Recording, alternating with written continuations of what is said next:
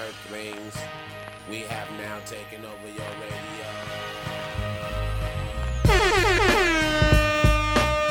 Kobe, Oh man, get that Celtic ass. Anything possible!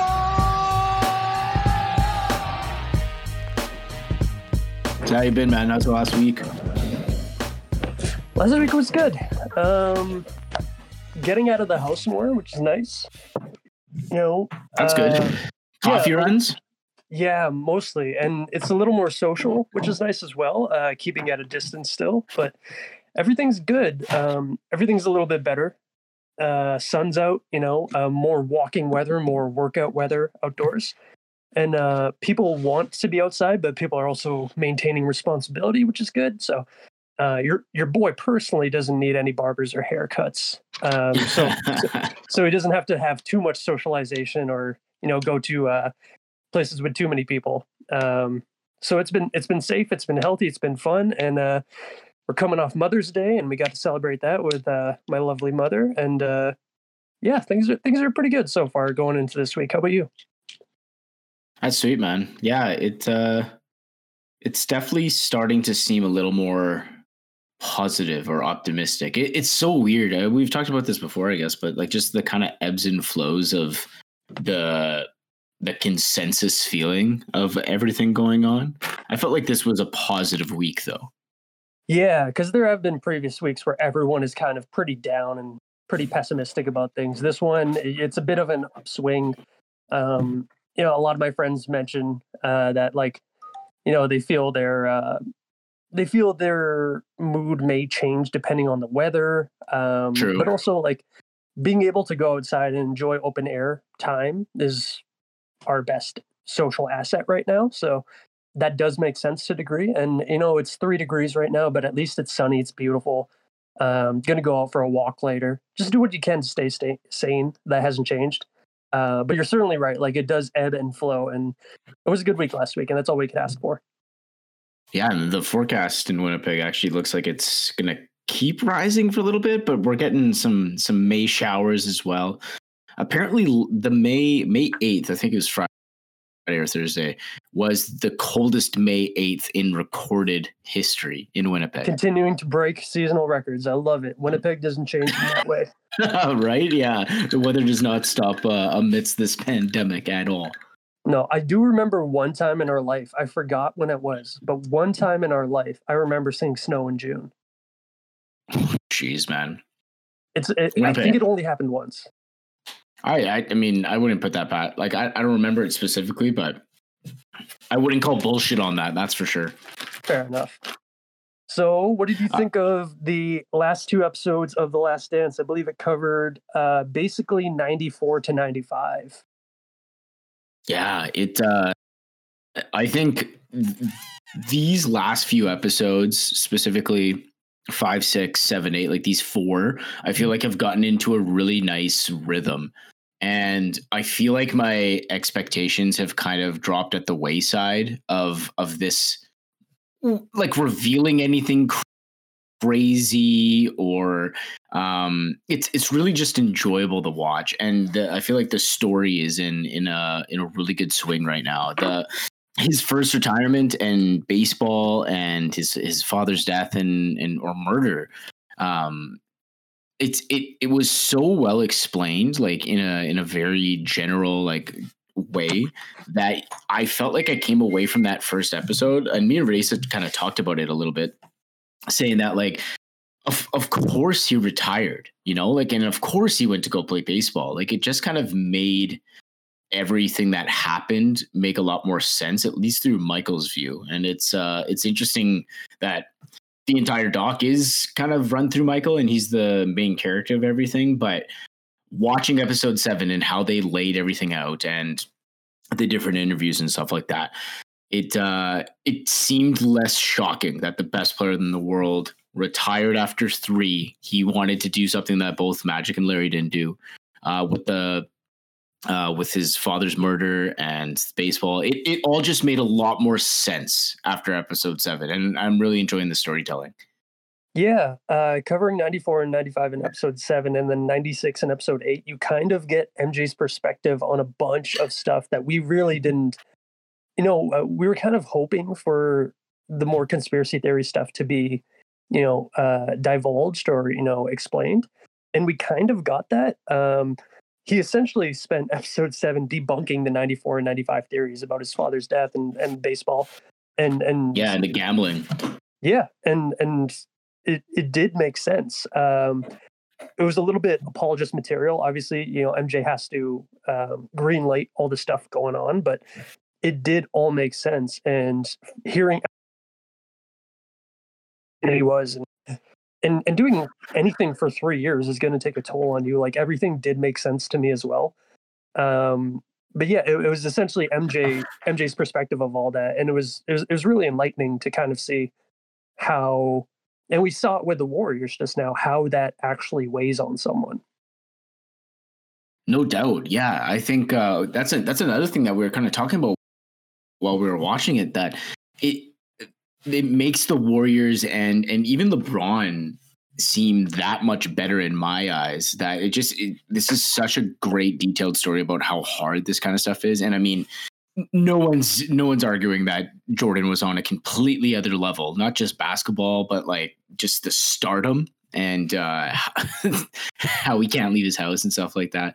But yeah, it was such an interesting time, and I think they did a great job kind of illustrating that with what everyone was thinking. And I could not believe how many people were at that press conference. I've never seen that footage before, but continuing to see just different things that are really filling the gaps with the kind of myth and the legend that's Michael Jordan in my mind as a 90s baby. And that press conference like knocked my hair back. I was like, wow, there was like 1,000 people there. Yeah, imagine if, like, I don't know, I guess the equivalent would be LeBron winning in 2016 or LeBron winning this year and then retiring. Like, no, you're still at the top of your game. Like, MJ played 9 seasons at the time. He was, I think, 32, if my memory serves correctly. Yeah. And LeBron is 32 now. Like, that would be so weird in the context of seeing someone, still dominate the game at that level.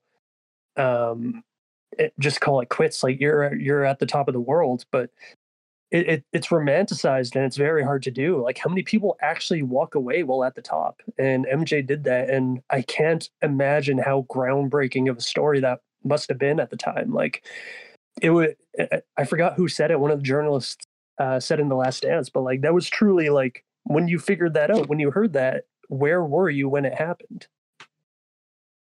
Yeah, exactly. And I was trying to think of moments that I've had that, specifically like NBA versions. And the one that came to mind immediately was when LeBron said he was going to go back to Cleveland. I remember it was like in the middle of like a normal summer day in July. And I was still working at the University of Manitoba. And I remember like the tweets and just the media storm that the news that LeBron is going back home after his 4 years in Miami. Like, I remember that like hour so vividly. Do you have any memories of certain things in NBA history that you remember, like where you were? Certainly, I remember the exact moment that Kobe died. That was very, of course, very 100%. Recent. But yeah, I was at work, kind of sitting on the sidebar, and I definitely remember that like very vividly. But that one's a fresh one. I do remember not the moment where we found out LeBron was coming back to Cleveland, but I remember the feeling leading up to it, where Pat Riley just kind of gave his conference like, man up, you don't right. leave something you built. And I started to like kind of get that feeling in my stomach, like something's not right. Something feels different. Other than that, leading up to the decision and watching the decision on TV at my house, that was very weird. And kind of surreal in the moment. Those are the only ones that really come to mind, actually. But yeah, there's certainly like, some basketball things or any sports related things.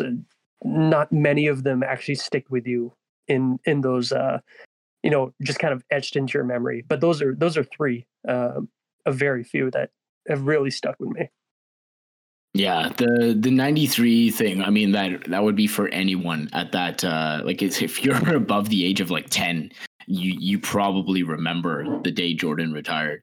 How do you think that they handled the gambling allegations, the theories, I guess, and the whole baseball arc of Jordan's story? I mean, throw his dad in there too. I mean, like I feel like that whole hiatus was just one complete story in itself. Yeah, I'm glad that they went into MJ's father's death a little bit in terms of what they kind of backtracked. I actually didn't like I never really knew the details of where they found the body and where the car went, or where they discovered the car, and just to get like little details of what happened, and of course keeping that level of respect. Obviously, you don't want to, air out a whole true crime investigation 30 years later about his father's death, but to get the little facts that they were able to piece together, and kind of how sudden and tragic it was, and how that must have affected someone at the top of their world. And I thought they handled the father's death fairly well. I thought MJ did a great job keeping it together. And obviously this is another reason why I thought these 2 episodes are really strong. He actually showed a lot of emotion, and we got to see a very humane and relatable side of MJ as he kind of navigated these arcs and relived them, because that's a big ask for someone to relive your father's death, to relive basically a journey that you're taking to play baseball that was at least half influenced by your father. I thought they handled it really well. Though I would have liked them to go into the gambling aspect a little bit more. They did in the earlier episodes. I'll give them credit for that.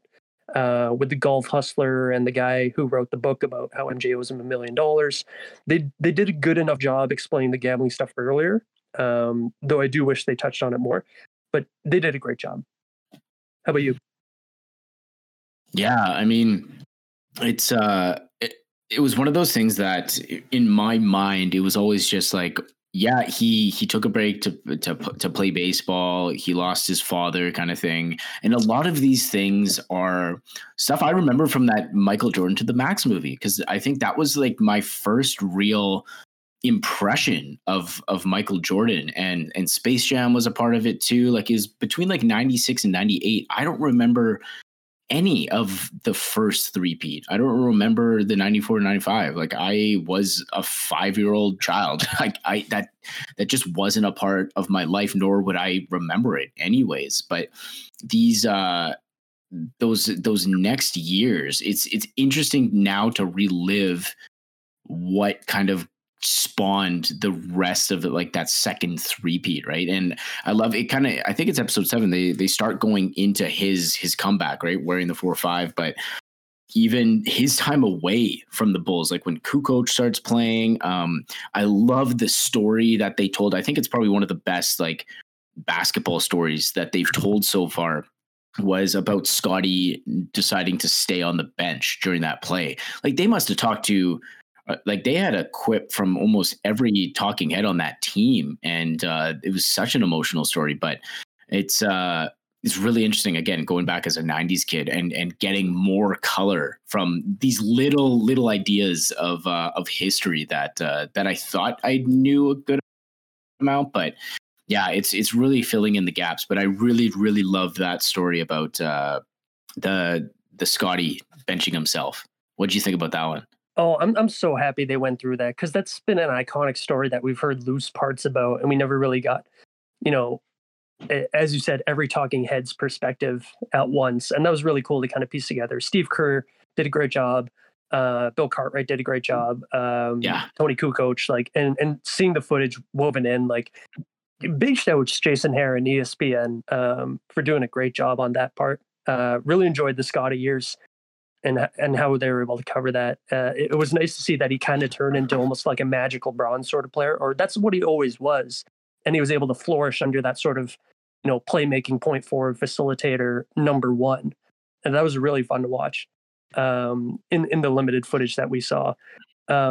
I'm glad you asked what I thought about that. I wanted to ask what your thoughts are visually, because like we got to see a good amount of footage that I think we never saw, or at least I never saw. First of which, something that I don't think anyone has ever seen, the MJ Dome. That was absolutely crazy. Like the Space Jam Dome, that was amazing. No doubt. It's so similar to like the Monte Carlo Dream Team scrimmages, right? Like how cool that would have been to watch those games. That was something I said audibly, like out loud. I was like, I had no idea this happened. I knew they built him a court. I had no idea it was a dome, and I had no idea the likes of Patrick Ewing and Reggie Miller were showing up to play. Like that's incredible. Those are the kind of nuggets that continuously surprise me. Like every episode, there's one or two that I'm like, wow, I had no idea that happened. That was awesome. Yeah, we're really like it feels like they did a great job explaining in this documentary or docuseries how MJ kind of sowed the seeds for what we see today. Like obviously playing cards with your rivals or people you're about to face the night before in hotel rooms. You talk about that.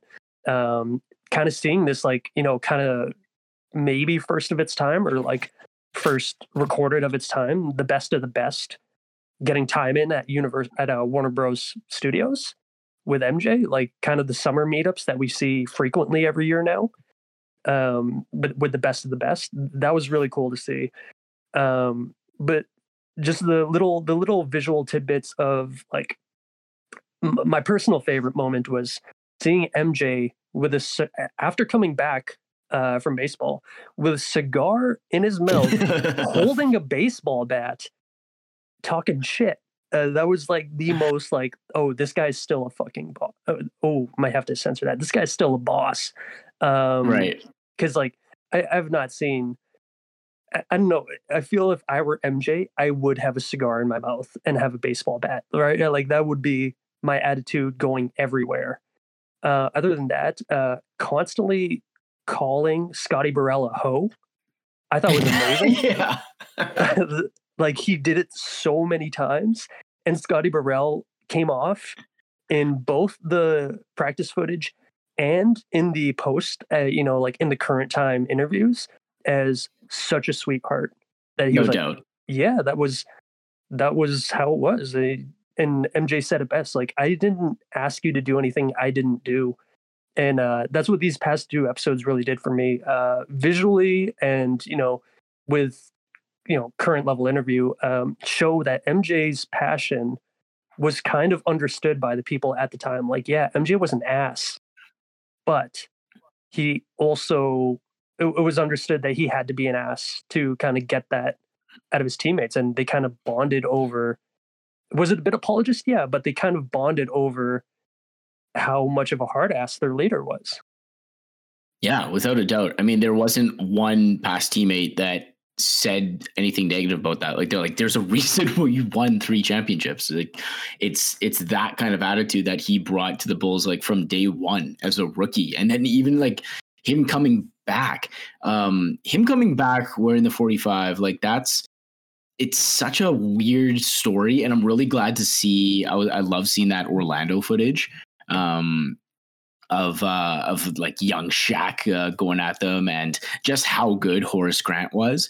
But like during that time, him coming back, there was like some new characters on the team, right? Like Kerr came, Kukoc, and like that was their first real interaction with MJ. Like they knew about him. Obviously, they probably played against him, and I mean the best of all time. But now he comes back, joins the team, and I love the first couple visits, I guess he has back to the Bulls facility. But it was cool seeing those new guys kind of tell about what it was like for MJ to come back and start playing with that team. But yeah, not one of them has anything negative to say about how he went about his business, because I don't want to say he dragged them, but he raised everybody up to his level of expectations. And I mean, that's how you get 3 rings in a row. And the telling of Kerr riling him up and punching him, it's just so funny. Again, watching with Raisa, and she knows Steve Kerr as the Warriors coach.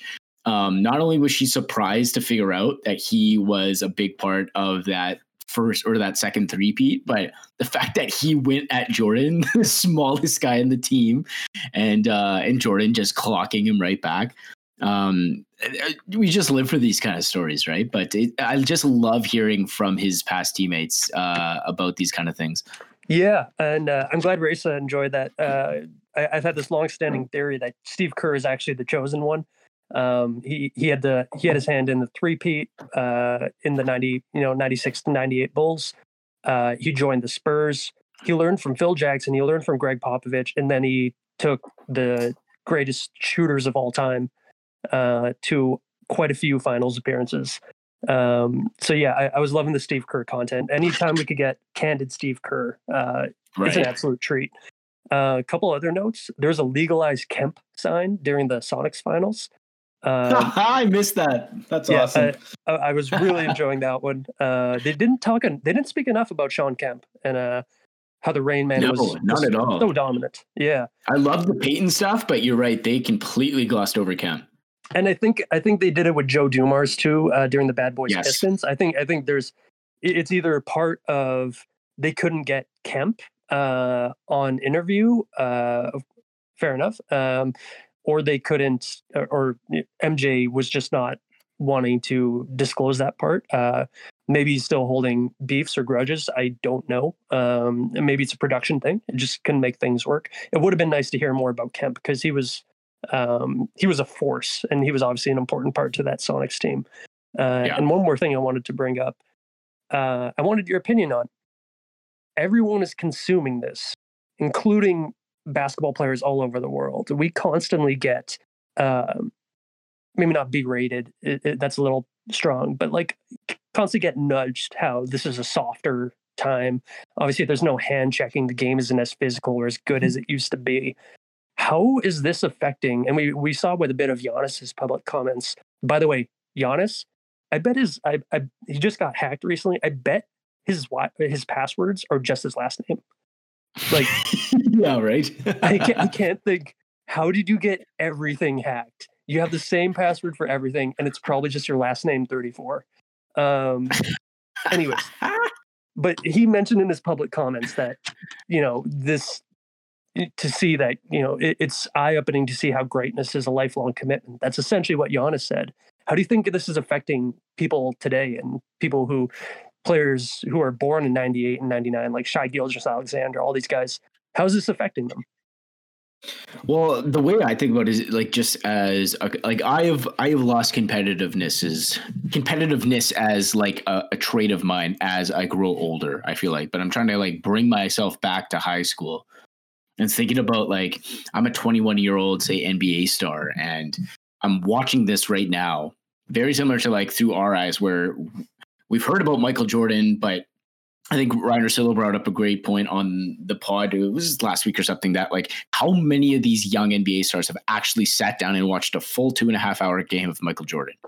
Like, I know I've watched maybe 2, like not many at all. I've seen parts here and there, some chunks bigger than others, but if I'm thinking about a young NBA star now and they're watching this, I imagine they are just itching to get back and to play and to just grind it out. I'm hoping we're going to see like a little of a boom of maybe not talent, but like people getting really, really serious about their craft. And I think Kobe's death is a big part of this as well.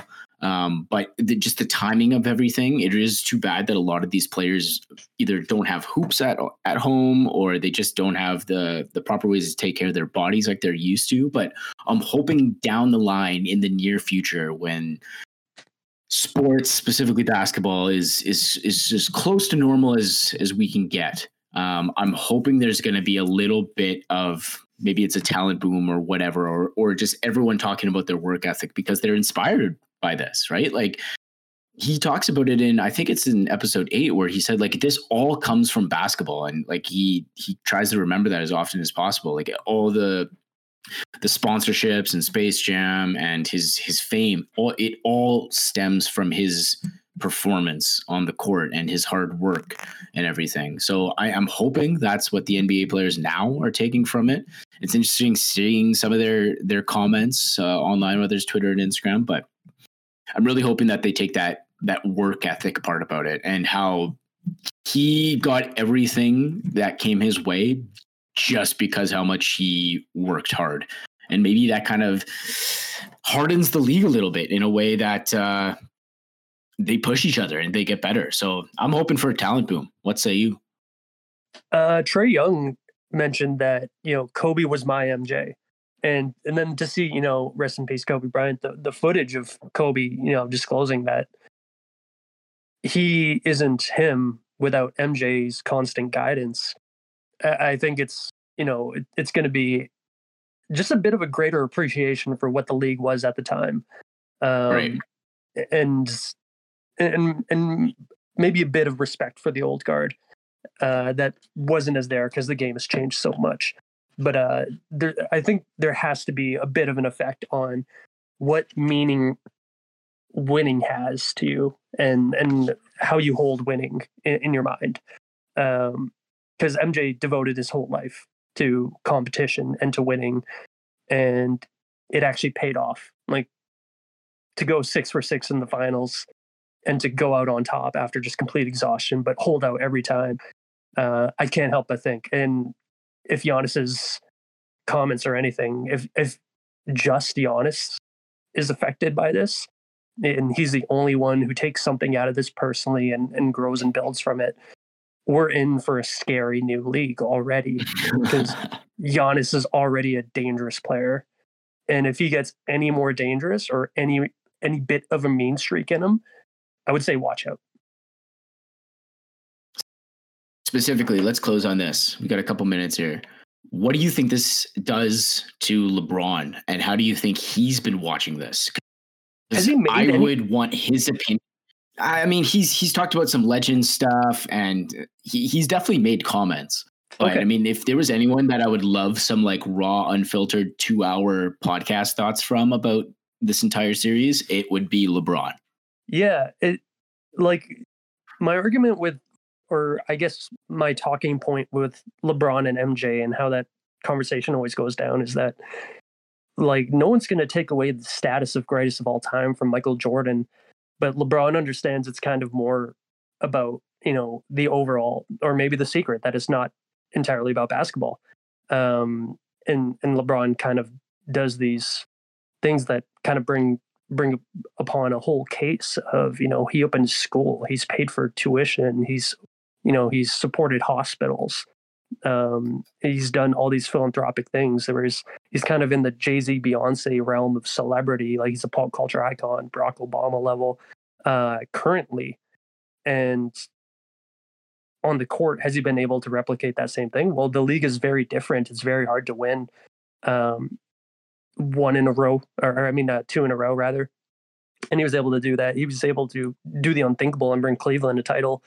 And if LeBron could take anything from this, is that I don't think LeBron, I don't think it's leaked out entirely that LeBron is a hard ass. And if LeBron gets a bit of a mean streak going into his 30s, or being a bit more demanding of his players, because it seems like this is just a disagreement on leadership styles. And LeBron is a lot more kind of like buddy-buddy. You hear it explained with MJ and Scotty, where Scotty was the guy who will pat your back and let you know it's all going to be okay. Where MJ is the one who yells at you. And how does LeBron build from that? Like, LeBron seems like the kind of guy who's, he's strict and stern and demanding, but he's also looking to elevate you, emotionally. If LeBron's going to take anything out of this, is that the strive for greatness is going to have to continue, and more of a reason to get this season going again, because LeBron's currently in his prime. I think this is just building a bit of a fire to finish the season strong. And if LeBron is staying in shape, which I think you and I both know he is, we're going to see a nasty level of play from LeBron if and when we get NBA basketball again. Yeah, I mean, I hope we do, and I can absolutely see. I mean, pretend none of this happened, and I could absolutely see LeBron would have won a normal season, but I can see him completely stealing this now, just because he's ready and locked and ready to go, and who knows about the rest of the league, right? So That would be awesome. If this documentary can provoke anyone to even more greatness, I hope it's LeBron. But that'll do it for us here on 101.5 UMFM today. Thanks for tuning in. 2 more episodes, man. 2 more. It goes by so fast. I don't know what I'm going to do after that. Sundays are just going to be another day. Yeah, no doubt, man. It's I was so excited about it when it started. And I was like, yes, 5 weeks. Like, that's a good amount of time. And we're coming up on the last week. Insane, but it's been a hell of a ride. We'll talk to you guys next week about these last 2 episodes. Until then, stay safe. Hang in there.